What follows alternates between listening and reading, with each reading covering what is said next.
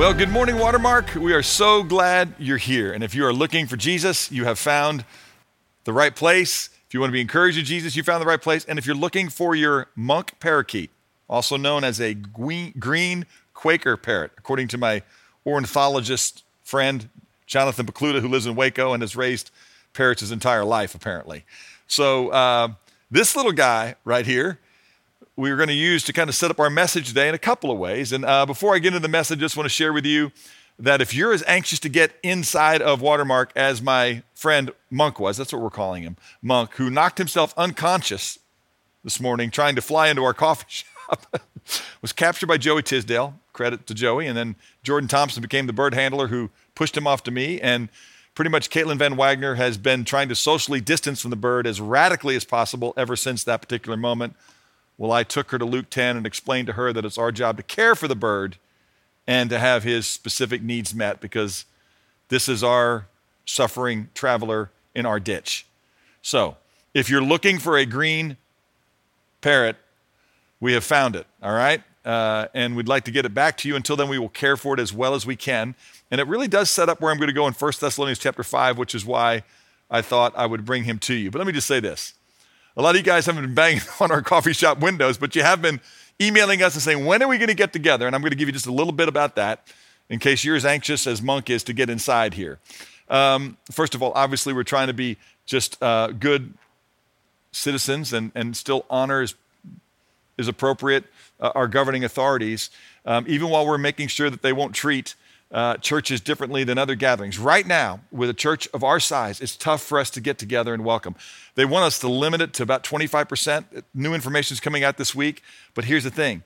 Even then, they want us to social distance when we're not part of the same family with 6 feet between us and rows between us. And we've been surveying a large number of our members. If you haven't got surveyed yet, you're probably going to get there eventually, asking questions like, when we gather, are you going to want people to socially distance from you? Or are you ready to run up and embrace them? Will you be offended if folks aren't wearing masks? Will it be a bother to you?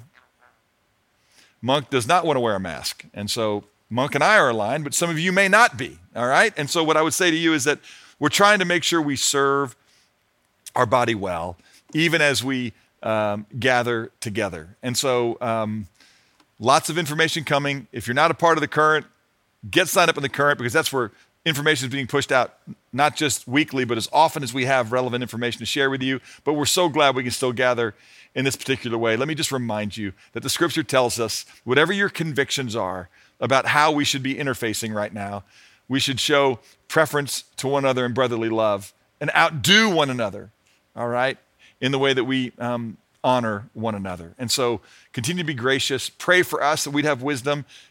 We thank God for those of you that continue to generously support the ministry so that we can do things like this and all that we're doing in the middle of the week. I mean, Regen is online. Our re-engage groups are still thriving. The porch is still humming along. I've got 2 individuals living in my house that are shepherding young high school and junior high students and one that's a member of a high school group. And so I know the ministry is still thriving.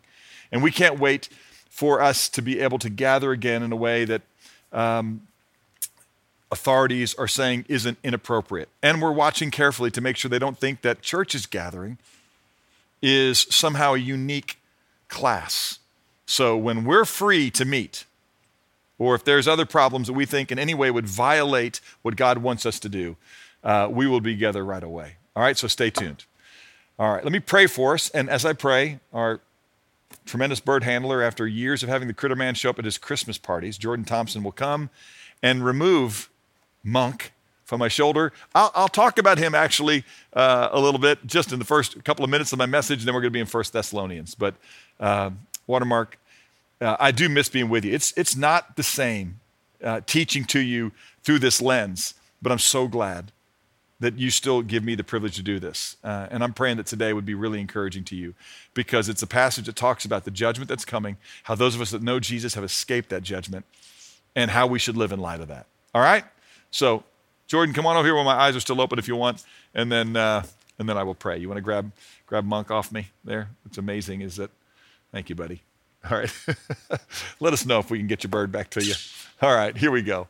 Let's pray. Father, I thank you for this morning. I thank you for just the way that even as I saw this bird efforting to get in to a place where we gather to be reminded of your goodness and, frankly, probably to get in to escape judgment from that hawk that lives here at Watermark. That it's just a good illustration for us of how you, like a mother hen gathers her chicks, have sheltered us in the shadow of your wings. And so, Lord, we love you. I pray you teach us what you want to teach us this morning. We do long to see us be able to get back together even more in the ways that we already are, but corporately, in all the full expression of love for one another and in corporate celebration of you. But thank you, Lord, that we are still your church while we're scattered. And I pray as we gather in smaller communities that we would be spurring each other on to love and good deeds and doing everything we're learning from the book of Thessalonians that you want for us to learn. Teach us now. We love you in Jesus' name. Amen. Well, we are in 1 Thessalonians chapter 5, and in verses 1 through 11, we're going to look at this week. It talks about something called the day of the Lord. And the day of the Lord is not a day. It's not a 24-hour period. The word day in your Old Testament especially typically shows up with a number in front of it. And when it does have a number in front of it, like first day or second day, third day, I'm of the conviction that that does represent a 24-hour day and not what's called a day-age theory. There are other times that you'll see day of the Lord show up in the Old Testament that it is representing not a day, but you might say that right now in the NBA, it's the day of LeBron, right? Or since we have The Last Dance on ESPN right now, that was the day of Michael Jordan in the NBA. And so a day can represent a period. And we had 8 years of the days of Obama as president, and we're now 4 years into the days of Trump. And so you get my point, is that day can mean either a very specific 24-hour period, and that usually in the Bible is when it's accompanied with the word day. In the Old Testament, that word was yom, and a number that goes with it. And then sometimes it just says the day, and it's representing something much bigger. You're going to find this phrase, day of the Lord, today in our text. And the word day that's here is a day that's judgment is coming. I believe that the reason Monk was so desperate to get into our building today is because we have a hawk, a couple of them, that are always here, that fly right by my office and that sit sometimes right outside that window and that feast on squirrels and different birds I see chasing it all the time. And I think that he was trying to escape judgment. I really do. Now, you don't need to come to our facility to escape judgment, but let me just tell you something. You need safety and shelter, and that safety and shelter is going to be found in Jesus. So what I want to do is read 1 Thess 5, 1 through 11. I want to show you where there is safety. I'm going to warn you, as Paul does in the first few verses here, about the trouble that is coming for those who don't know him. And then I'm going to remind many of us who know the shelter that we have through the provision of Jesus Christ, how we should then live in light of the coming day of the Lord. Okay? Let me comfort you or encourage you with these words. Here we go. 1 Thess chapter 5. It says this, "Now, to the times and the epochs, brethren, you have no need of anything to be written to you. For you yourselves know full well that the day of the Lord will come just like a thief in the night. While they are saying peace and safety, then destruction will come upon them, suddenly like labor pains upon a woman with child, and they will not escape. But you, brethren, are not in darkness, that the day would overtake you like a thief. For you are all sons of light and sons of day. We are not of the night nor of darkness. So then," verse 6 says, "let us not sleep as others do, but let us be alert and sober. For those who sleep do their sleeping at night, and those who get drunk at night. But since we are of the day, let us be sober, having put on the breastplate of faith and love, and as a helmet the hope of salvation. For God himself has destined us for wrath." For God himself has not destined us for wrath who believe, but for obtaining salvation through our Lord Jesus Christ. My prayer is, if you are destined for wrath, that you would not be, because you would place your faith in our Lord Jesus Christ. Not just you know the story, but there's a moment in your life where with great clarity and conviction, you say, I'm a sinner. It is appropriate that a holy God judge me, but it's also appropriate that the miracle of grace, that a merciful and kind God would make provision for me that I might be reconciled to him. And then it would be appropriate that you would respond to him in radical obedience and joy. And that's why we gathered this way, to encourage each other to do that. This little section ends in verse 10 with saying, Jesus who died for us, so that whether we are awake or asleep, we'll talk about that again, references back to what we studied last week, that asleep there doesn't mean just now at night in bed, it means in the grave. We will live together with him. Therefore, encourage, some of your Bibles might say comfort one another and build up one another, just as you also have been doing. And I'm so encouraged with the way that so many of you have been building each other up in the Lord in every way and encouraging each other to be steadfast and faithful during these days. And I pray that today would make you even more so. So this is a great text, because what's going to happen right here is in verses 1 through 3, Paul is going to write to a group of people who are experiencing some persecution. We know that because when he wrote them back in 2 Thessalonians, the section we'll read from today in just a moment, that they were thinking, oh my gosh, this persecution is the beginning of what Paul told us was going to happen, and so these must be the last days. And I'm going to talk to you today about date setting. I'm going to talk to you about what's called the eschatological calendar, and what we know and what we should remain humble about and what Jesus would have us do. So a lot of ground to cover. I think you're going to learn a ton. I'm going to give you lots of points, so get your pens out. Remind you that sermon notes will be there, and it'll be a great encouragement to you as you study that. But I'm going to teach you some eschatology this morning, and I'm going to teach you how you should live today. Now, as we do that, I'm going to juxtapose what we did last week in 1 Thess 4, 13 through 18, that ended with the same thing. Encourage one another, comfort one another with these words, all right? And those words were basically words around the idea of death is not the end. And if people have trusted in Christ and died, they're not going to miss out on any blessing. In fact, they have the blessing of going to be with Christ immediately, all right? To live, we're going to be reminded again today, is to live as Christ would have us live. To live as if Christ himself was alive, because we're going to make ourselves available to him. And the same Spirit, which was radically and fully and abundantly alive in Jesus, should be increasingly radically and fully and abundantly alive in us. If people have died in Christ, they are with him. And the resurrection body that God will one day fully and perfectly give them one day isn't there just yet, but we know there's no such thing as soul sleep. And there is probably some intermediate corporal existence to them, but we will meet them with the Lord, it says in 1 Thess 4, in the air. We shall always be with him. And you need to know this. When that event that Paul described in 1 Thessalonians chapter 4, verse 17, where he says, we who are alive and remain will be caught up together with those who are dead.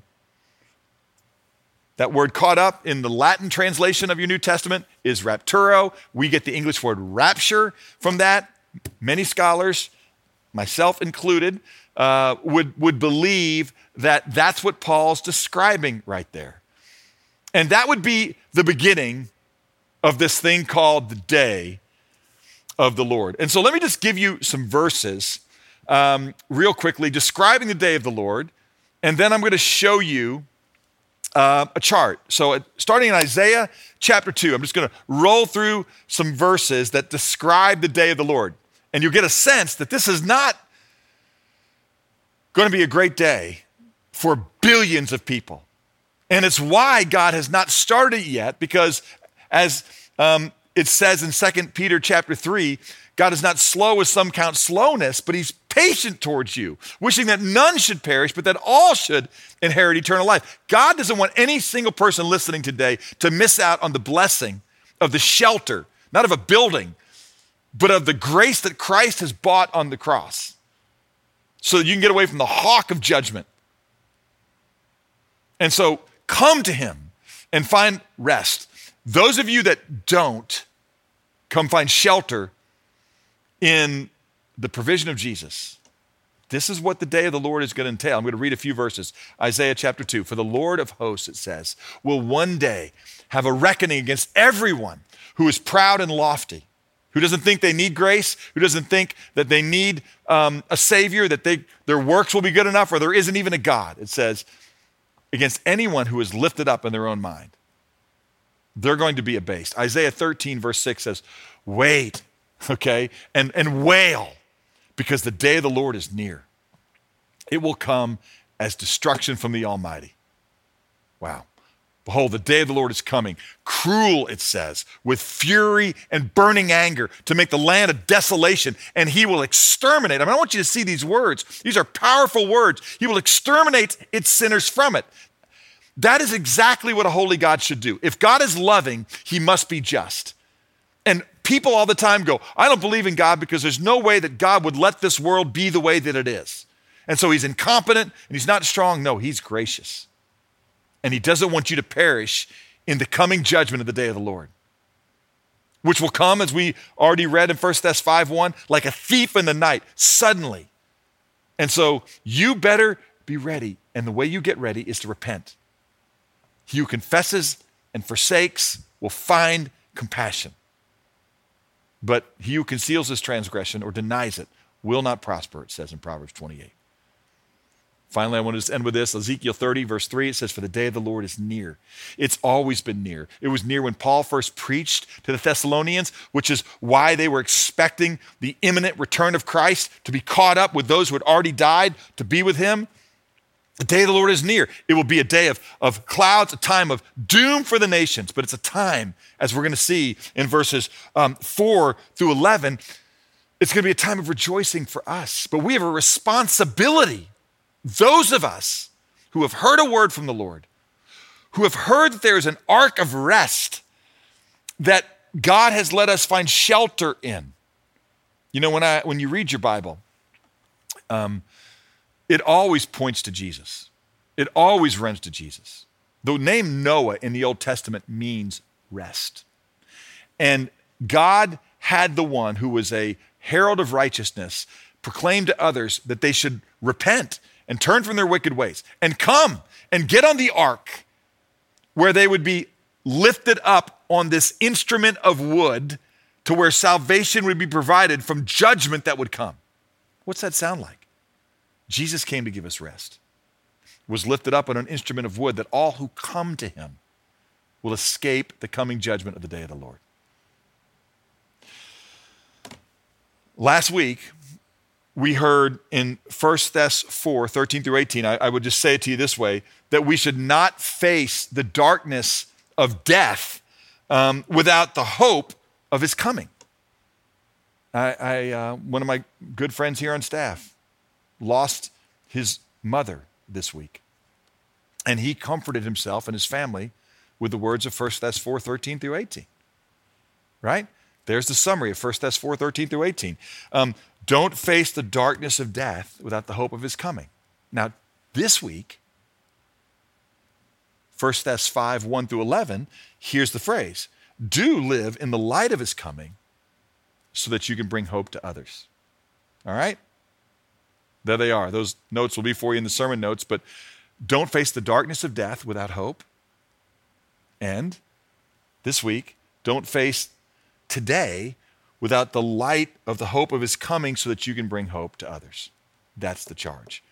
And people need hope. They need to be woken up from their delusion that there is no judgment. Okay? Here we go. Verse 1. Now as to the times and the epochs, brethren, you have no need of anything to be written of you. Why? Because Paul's saying, I already taught you this. I've already brought you truth. If you've never learned this, then you've heard me say it to you, and the things I've shared with you today is exactly what Paul did. He read about the day of the Lord. He read about a coming judgment. He taught them about a holy God who judges sinners. The Bible says in Exodus that God is slow to anger and abounding in loving kindness, but it also says, by no means will he let the guilty go unpunished. But grace to you through Jesus Christ, who, as he says down here in verse 10, he died for us so that whether we are alive or in the grave, if we know him, we will live with him.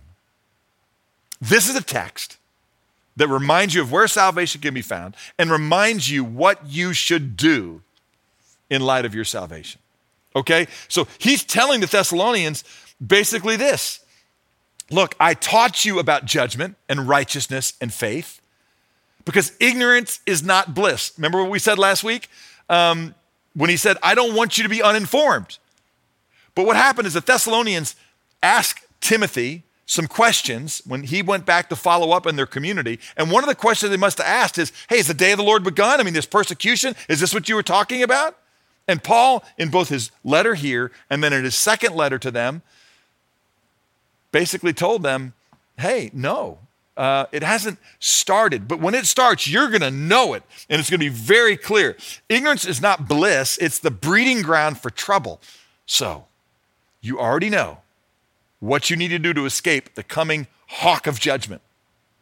And that is to run to the provision of Christ. All right? And when you come there, you don't just learn stuff. You remind each other that things are true. You review, right? I this week was talking with my family about a time that I was in France, and I got myself in a lot of trouble because I did not remind myself of the French I learned in Mademoiselle Patrick's 2 years of honors French. And when I was in France a number of years later, because I had not meditated on it, because I didn't really memorize it, because I was an idiot in high school and thought I'd never need it, I got myself in a lot of trouble and forgot the difference between Dissol and Gasol, and which is terrible French even now. You can see why I didn't do very well right there. I would not have done well as a candlestick in Beauty and the Beast, and I didn't do well in ninth grade in French. But you've got to review.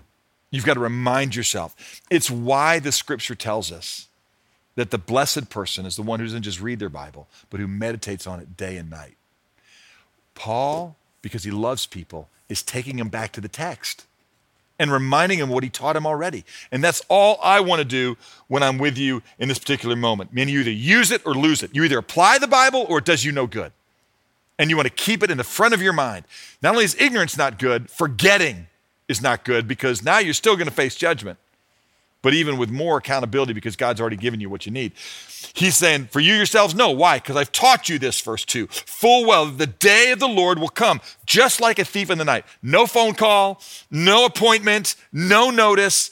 It's going to be begun with a violent snatching. That's exactly what it says in verse 17 of the text, that we're going to be taken out and we're going to be brought to be with the Lord. And the world's going to react in a number of different ways. Probably one of the ways they're going to react is like, good, we got rid of those bigoted, intolerant, narrow-minded people that believe there's just one way to know God. And we've been praying for world peace, and now we've got peace because we can all get along and we can coexist under a world leader who will bring us and offer us peace. I think that's where we're headed.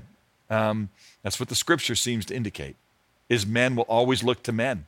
They look to self or others to meet their needs. And the Bible says, cursed is the man who believes in or trusts in the flesh. So let us not do that. Verse 3, watch this. While those who mock a holy God who's going to judge sinners, and mock the gracious provision that was given through Jesus Christ, while they're saying, peace and safety, it's all good, then destruction will come upon them. It says, suddenly, like labor pains upon a woman. And they're not going to escape. It's going to happen quickly. And, even this little metaphor, it's kind of interesting, right? What happens when a woman gets labor pains? It's not long after that the son comes or the child comes. And that's what's going to happen. When you start to see trouble, and I'll read to you in a second, a significant passage of scripture that Paul used as the basis for his teaching to the Thessalonians when he was there, and he's reviewing now in 1 Thessalonians. He tells, Jesus tells us, and that's the phrase of Christ. He used all these things, the wars and the famines and the earthquakes, those are just birth pangs. And the son's not going to be here yet, but it's all a part of the day of the Lord. That is the beginning. Let me just show you, in fact, a chart. All right? So I'm going to qualify in just a second a little bit about mapping out the return of Christ and being a little bit too dogmatic about it. there's what's called a pre-tribulation view, a mid-trib or a pre-wrath view, a post-trib view. There's people who are amillennialists and post-millennialists and all kinds of, the premillennialists, which is what the map I'm about to show you is. But at the end of the day, I will just tell you, right? I'm a pan-millennialist. It's all going to pan out in the end, all right? God's going to take care of it. And I want to get off the planning committee, and as 1 Thessalonians 5:11 says, get on the welcoming committee. Now, that doesn't mean we shouldn't teach one another with what we know and rightly divide the word of truth as best we can, and I'm going to do that for you today. Let me show you what I believe is a logical explanation for the, and what I believe is a rightly divided word of truth way of looking at the scripture. And I've got brothers that I love that have a different perspective on this. But what I'm showing you right now is a fair and orthodox and consistent view of Scripture. All right? Well, Todd, does that mean that if I don't hold this, I'm unorthodox? Well, it doesn't mean that you are a heretic, right? Because when you and I disagree on certain things, and this is not an essential of the faith, what Paul's going to tell you, what's essential is what you do with the faith that you have. Not that you get exactly right what Christ is going to do in his second coming. But here's this little map I've got up there before you. From the time of Christ's death, burial, and resurrection to the present, that's the church age. And there's going to be a moment, First Thess, we just looked at it in chapter 4, there's this gathering or this being caught up, violently snatched, if you will, up to meet the Lord in the air. The dead in Christ will rise first. Believers will give an account. People who have this pre-tribulationist view with me would believe that that's probably the time that awards are given, and then we're going to return with Christ at the second coming. Just come back to me just for a second. I want to explain just something to you, and that is that there is the event when we meet Christ in the heavens. We leave earth to go to heaven, if you will, to be with him, and then that's the rapture. The return of Christ, or the second coming, is not the rapture. That's when we are in heaven and return to earth. Now, let me just make one last thing clear for you, all right? Biblically, the eternal state, heaven is where Jesus is. That's why the kingdom of heaven has come wherever you and I are. Our families ought to be a little taste of heaven. We ought to be individuals, because we're citizens of heaven, where we are, people go, you know what, you Christians make everything better. We don't like the fact that you talk about a coming judgment. We don't like the fact that you talk about morality. We don't like the fact that you guys have convictions, but you know what we do? We love the way you love. We love the way you care for people that are forsaken, the way you stand up for justice, the way you know you're blessed to be a blessing. And some of the goodness of God is seen in you Christians. You care for the least of these, and the widow, and the orphan, and for one another. While the world's war, every nation, tribe, and tongue gets together, unified under the love of Jesus Christ, and does what the United Nations can't do. We bring peace. So heaven, okay, is not an idea. Heaven is not a place. Heaven ultimately is a person, and when that person, Jesus, is present in us, it's going to bring peace, and it's going to bring unity, and it's going to bring love and goodness. In the future state, the eternal state, this earth that we're on will be heaven. But it won't be an earth you recognize, because he's going to make all things new. In the same way that, that's why it says the meek, those who trust in God, will inherit the earth. But this earth won't be this earth. It'll be better than Yosemite, better than Yellowstone, better than the most glorious sunset you've ever seen. And there will be no sin in you, in me, or in anything. It'll be better than Eden. And God will be with us. And we will love one another. And it's going to be heaven on earth. It's going to be what God intended. And so we long for that day. Okay? So look forward to that. And while we're waiting for this earth to be what Jesus wants it to be, what we should do is be evidence that God's going to do that. Because just like this earth is going to change when Christ speaks his word to it you and I should change. That's the but that we're about to come up here in verse 4. But you're not like these people who mock at God. You're not like these people who deny morality. You're not like these people who don't need to depend on Jesus. And because of that, goodness has come. And we're going to see we have a really significant responsibility. All right? What's our responsibility? Well, you remember? Let me just give it to you. I said it once. I'm going to go back. Last week, we said in verses 13 through 18, so you can have it right there in front of you and write it down, okay, is we don't face the darkness of death without the hope of his coming. That's what I want you to see, all right? I'll wait till we put it up there so you can write it down. We don't face the darkness of death without the hope of his coming. And this week, what we're studying is we now live in the light of his coming so we can bring hope to others today. That's the application of this text. We comfort one another with these words, right? Don't fret at death. Death isn't the end, okay? And this week, don't act like you don't have a responsibility. We live in the light of the truth of the goodness of God and his coming return to recompense men according to his deeds so we can bring hope to others. If I had to give you a statement that would go with that, it would be simply this. Clear thinking about the end should produce Christ-like living in the present. There's your application, right? Clear thinking about the end, the day of the Lord, should produce Christ-like living in the present. It's good stuff. All right, back to the chart real quickly of end times. So after this event, if we're correct, this rapture, that begins what's called the day of the Lord, where God's going to unfold all kinds of chaos. I mean, it'll be a time of trouble like we've never seen. There's the tribulation period. It's a 7-year period. And I want to tell you, if you're really interested in this stuff, we did an equipping class on the book of Revelation and we can make accessible to you. I taught for 10 weeks on this when I went through the Gospel of Mark. And I taught the Olivet Discourse, and I talked about it in a series called The Last Things You Need to Know. And so a link to that message, those messages will be in our show notes. And I'd encourage you to go look at it if you're interested in those things and get equipped. But what you need to know, the big picture is that Christ is coming and his judgment is coming with him. And that tribulation period, which is what's called the 70th week of Daniel, as you study that other series, you'll learn more about that.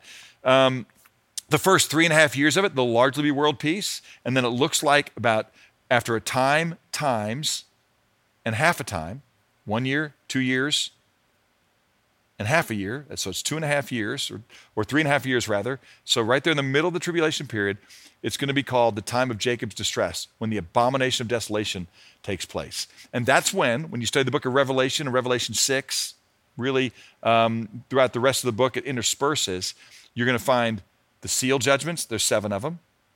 The trumpet judgments, there's 7 of them. And the bowl judgments, there's 7 of them.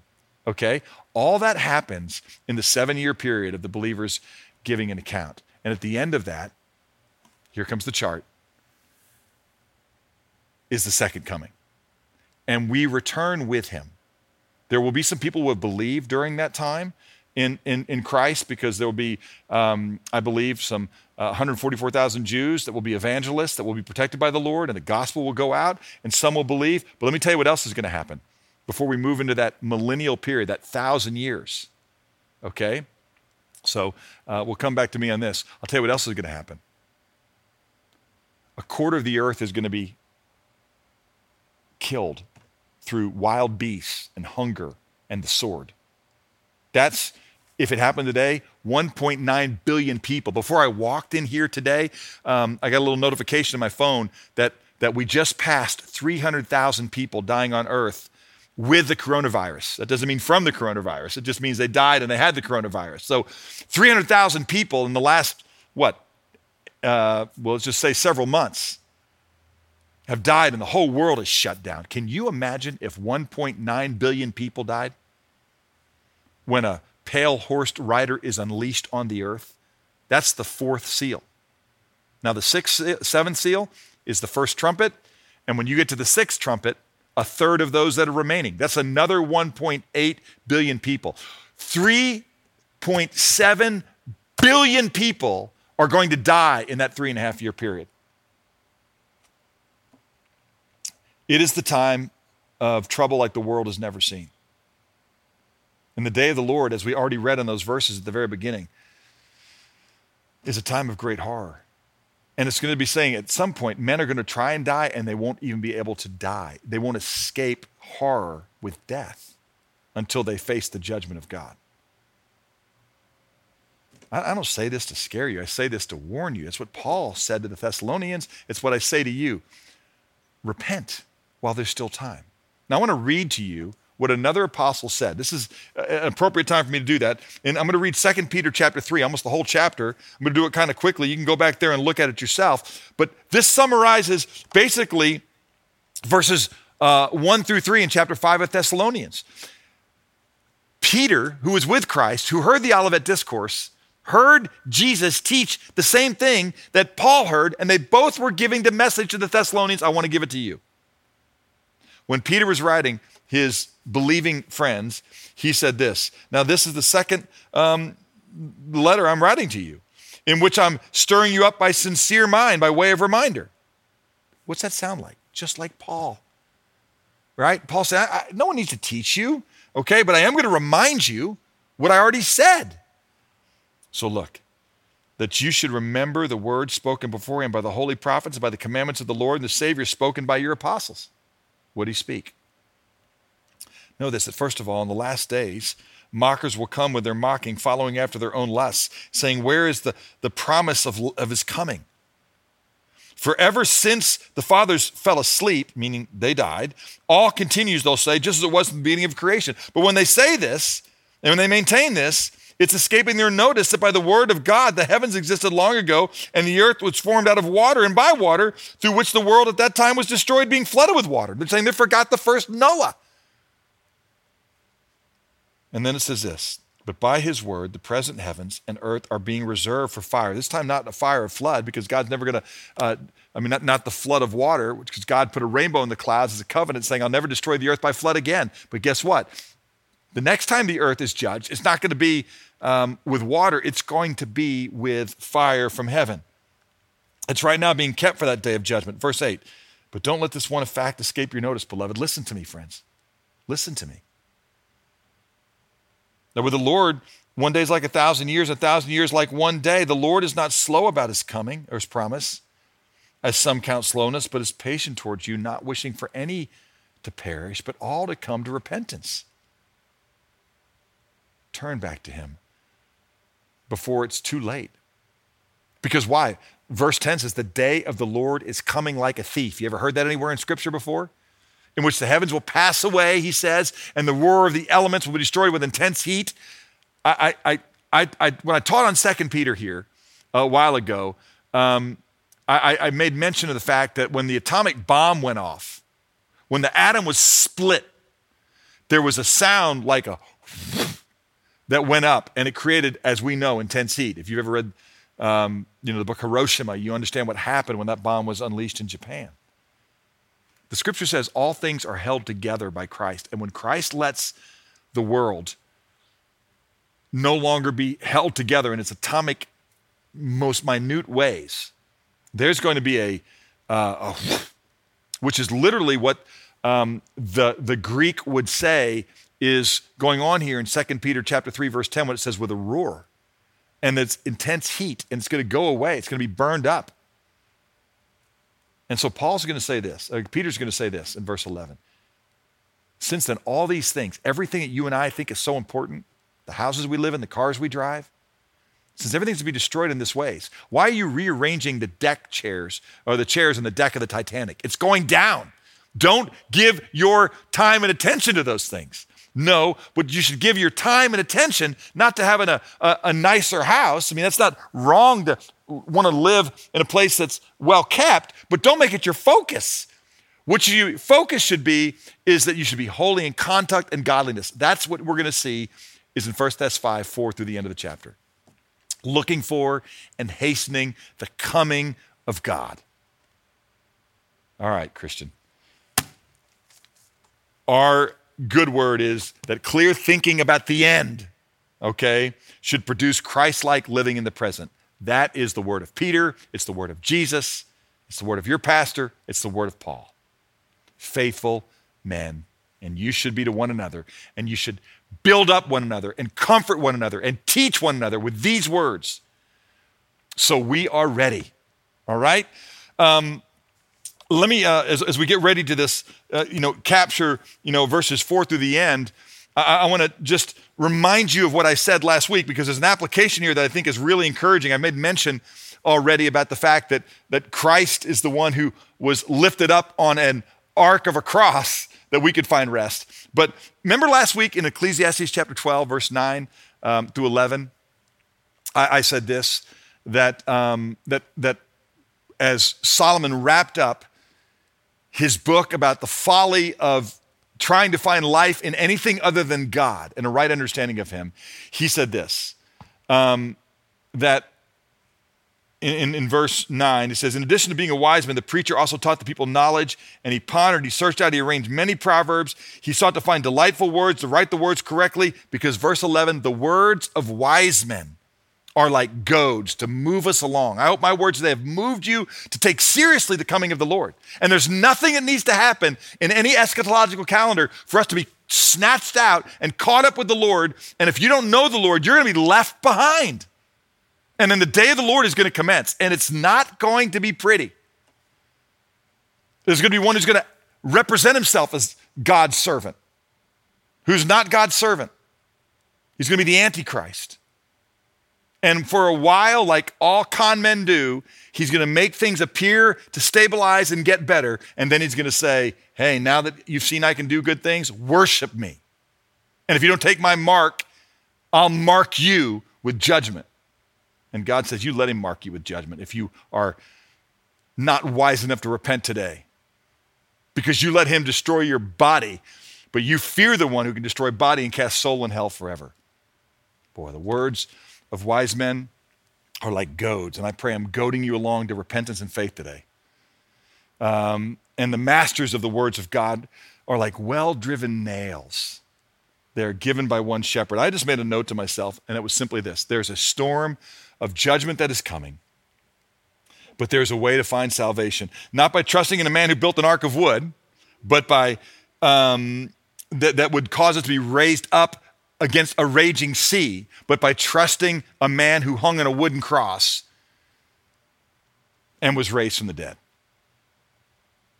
There's a storm of judgment coming, friends, and there's a way to find salvation. I pray that my handling God's word is like a well-driven nail in your heart today, and that just like people who would have trusted in Noah would have been raised up amongst a raging sea, that you'll be raised up with Christ in hope. So wise men, and that's what I want you to be. Wise men are like well-driven nails that hold together the ark of hope. Church, we need to understand that these friends of ours who will not escape the coming judgment, there's going to be a roar, and it's going to be an intense time of consequence. That we don't want that to be the fate that anybody that we know and love or meet faces. And I just want to, this is 2 Thessalonians chapter 1, verse 9. It says, people that reject the grace of God that Paul preached about in Thessalonica, and I'm preaching about right now. It says, these will pay the penalty of eternal destruction away from the presence of God and the glory of his power.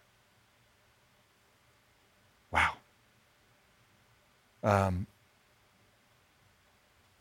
Here's what I would say to you and me as a result of that. And that is this. We are individuals who should consider the fate of the lost. And we should lose all concern with the fate of our current popularity in light of what's at risk for them. If you're pulling your punches talking about the kindness of God, the coming judgment of God, it would seem to suggest to me that you don't really believe there's a coming judgment. It would seem to suggest to me that you don't know the Father and his love for the lost. When we consider the fate of the lost, that they would be put to a place where they don't escape. I don't think we will concern ourselves with our popularity and what they think of us. I just think we'll be faithful. So, the rest of the text here in 4 through 11 is him just saying, look, you're not like them who are in darkness, that the day would overtake us like a thief, all right? We've already been told we're awake. We're clear thinking. We know that there's a thief who comes to steal, who kill and destroy. And so we prepare ourselves for the God who wants to get rid of the destroyer. And when God comes quickly, like a thief, to destroy the thief and the band of thieves, we'll be found faithful. For you are all sons of light and sons of day. We are not of night nor of darkness, right? Remember what I said? We are to live in the light of his coming so we can bring hope to others. That's our job. We are people of the light. Look what it says in verse 6. So then let us not sleep as others do. He's not talking about death here. It's actually a different word. It's like physical, like you're asleep, like you're not awake. Don't sleep on Jesus. Don't sleep on truth. Don't just let it go away, but let us be alert. Man, go read Matthew 25 in your devotional this week, where he talks about the faithful bride and the faithful bridesmaids that had their lamps trimmed and were ready as evidence that they knew and loved the King. And be sober-minded. Can I just tell you something? Okay? You're the designated ambassador. You think clearly. You're the designated speaker, evangelist. You're the one who is to be like well-driven nails. And so you're the designated truth driver because you're sober. Everybody else is drunk on the illusion that there is no God, and because God's been slow in coming, that he's never coming. And when they say this, as we've already read in 2 Peter 3, they forget that he's already come once in judgment. And they mock him. But they will be silenced in their mocking. Proverbs 9 says, if you're wise for yourself, but if you scoff, you alone must bear it. And you don't want to bear that judgment. You don't want to bear that judgment at all. So be sober. Know the one that is to fear. I'm going to tell you this. If you're listening to this and you don't repent and find Christ, and God, if he begins the day of the Lord and he snatches the church out of here and then you become sober-minded, I'm just going to tell you, remember this. Don't fear the one who can destroy your body. This is Matthew 10:28. Fear the one who can destroy the body and cast the soul into hell forever. That's clear thinking. And it's certainly clear thinking now. Since we are of the day, verse 8, it says, I skipped verse 7. For those who sleep do their sleeping at night, and those who get drunk at night. We all know this, right?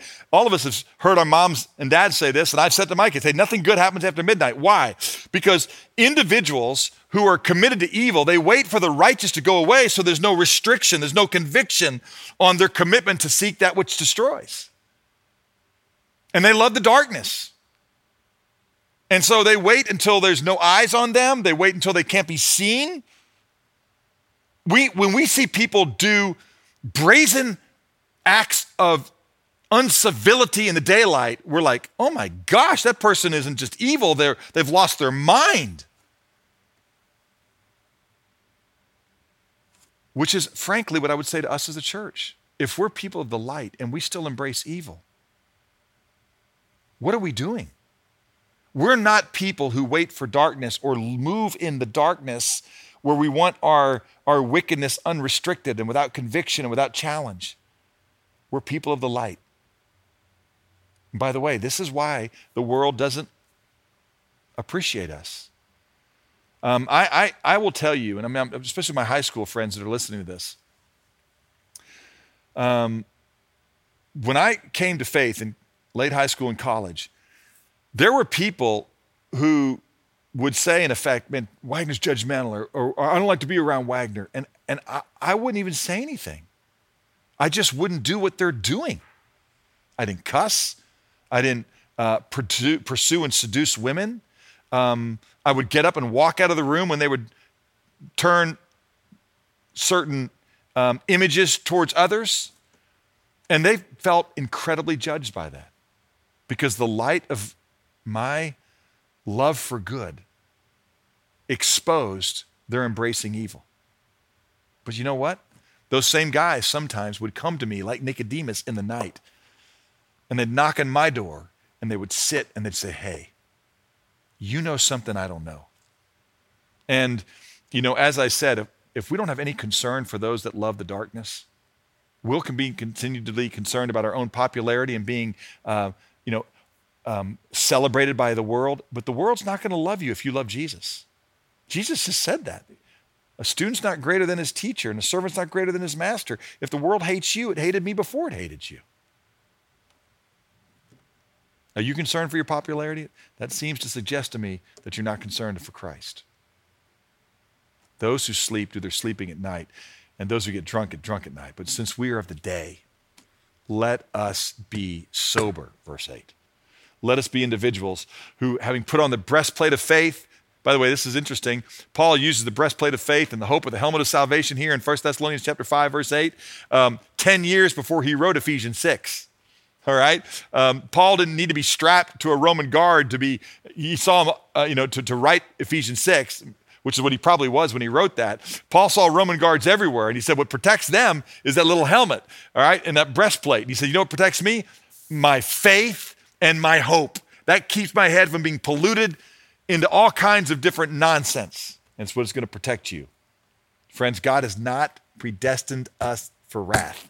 Verse 9, it says, but we have been saved from that. We've obtained salvation through Jesus Christ, our Lord, who died for us so that, the scripture says in verse 9, that we who are, verse 10, that we who are awake, or if we're dead in the grave, as he harkens back to what we studied last week, will be alive together with him. Listen, if you have friends that trusted in Christ, they are with the Father. They're with the Son. And if you've trusted in Christ and you're awake, you're with the Spirit. And so Jesus ought to be alive in you. Okay? You want to be somebody who, like it says in verse 11, then applies this. Therefore, encourage. That word encourage is the word parakaleo. It is the same word used of who the Holy Spirit is. And if the Holy Spirit is in you, you ought to come alongside people and call them to repentance and call them to holy living, okay?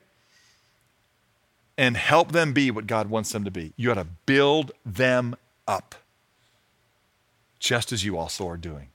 But let's go, church. Let's do it even more, okay? Give you a parting salve or two just for fun. We're right here at the end. But what I would say is this. Watch yourself. Don't be looking for signs to try and read the tea leaves about is the rapture soon coming, or is it going to be not a pre-trib rapture but a mid-trib rapture? I say watch yourself. Be awake. Live in the light. Watch yourself, not signs. God's not going to check our charts when he comes back to see who was right about his coming. He's going to check our hearts to see who did right in light of his commands. All right? That's some application for you. Therefore, encourage one another and build one another up. All right? As you're already doing. Our job is to get ready, and his job is to return. And if we spend too much time worrying about when he's going to his job, we're going to lose the opportunity to do ours. So let's go, church. Be faithful. All right? Being aware, I scribbled down for myself as a helpful note, being aware that the day of the Lord could happen any day, which is what Paul was convinced of, the Thessalonians were convinced of, and Watermark's convinced of. Being aware that the day of the Lord could happen any day should be enough to compel us to be faithful and ready every day. Tons of application, tons of truth. Read Mark 13. Read Matthew 24 and 25. Reread 2 Peter 3. Read 1 Thess 5, 1 through 11, so that I can say to you, you have no need of anything to be written of you because you're awake, you're alert, and you're getting her done. All right? There's all kinds of folks like Monk looking to make their way into a place where they can find rest. Jesus is their rest. You are his church. Take him in, care for him, and help him find his home. I love you, Watermark. Let me pray for you, and then we're going to pitch you to another song. What Paul's in effect saying right here to the Thessalonians is, let it be real, man. Let your faith be real. Live in the light. You're not people of darkness, okay? And our friends wrote a song. This one's written by my friend John Abel and Shane and some others, and so I think you'll enjoy this. We want our faith to be real. We've sung it before, but you'll hear John sing it for you here in just a minute. Let me pray for you. Father, I pray that if there's anybody here who doesn't know of the grace, that they would have listened and hung to this point, and that they would now repent. And they would say, Lord, I know why you didn't return as a thief in the night last night, because you love me and you want me not to perish, but to come to everlasting life. And so I pray that somebody would just say right now, Lord, I'm a sinner. I believe you're holy. I believe there's no way I could ever earn my way back to you, but you ran to me and you left heaven to come to earth. And you were lifted up on an ark of wood where you became a place of rest for me. And I confess my sin and I make you my Savior. And I thank you that you lift me up from the judgment that is to come through the resurrection power of Jesus Christ. And Lord, those of us that are your church, they got to study this amazing text and corollary passage in it. We want to be like well-driven nails that speak up about who Jesus is and the work he did on the cross, that folks might find rest in him. Help us to live in the light, to be clear-thinking, sober-minded, faithful, not concerned with their own comfort or popularity, but concerned for the lost and concerned for righteousness, that some heaven might exist on earth, and Lord knows we need it. So Father, let our faith be real. Let us be yours. Be glorified in our life. In Jesus' name, amen. All right, I love you, church. And I can't wait to be with you. I'm with so many of you throughout the week. I've been with folks all the time, and we continue to labor for you, labor in love for one another, be steadfast and immovable, all right? Encourage one another, build one another up. This is the day God's given us. Let us live in the light. God bless you, friends. Let it be real. Have a great week of worship.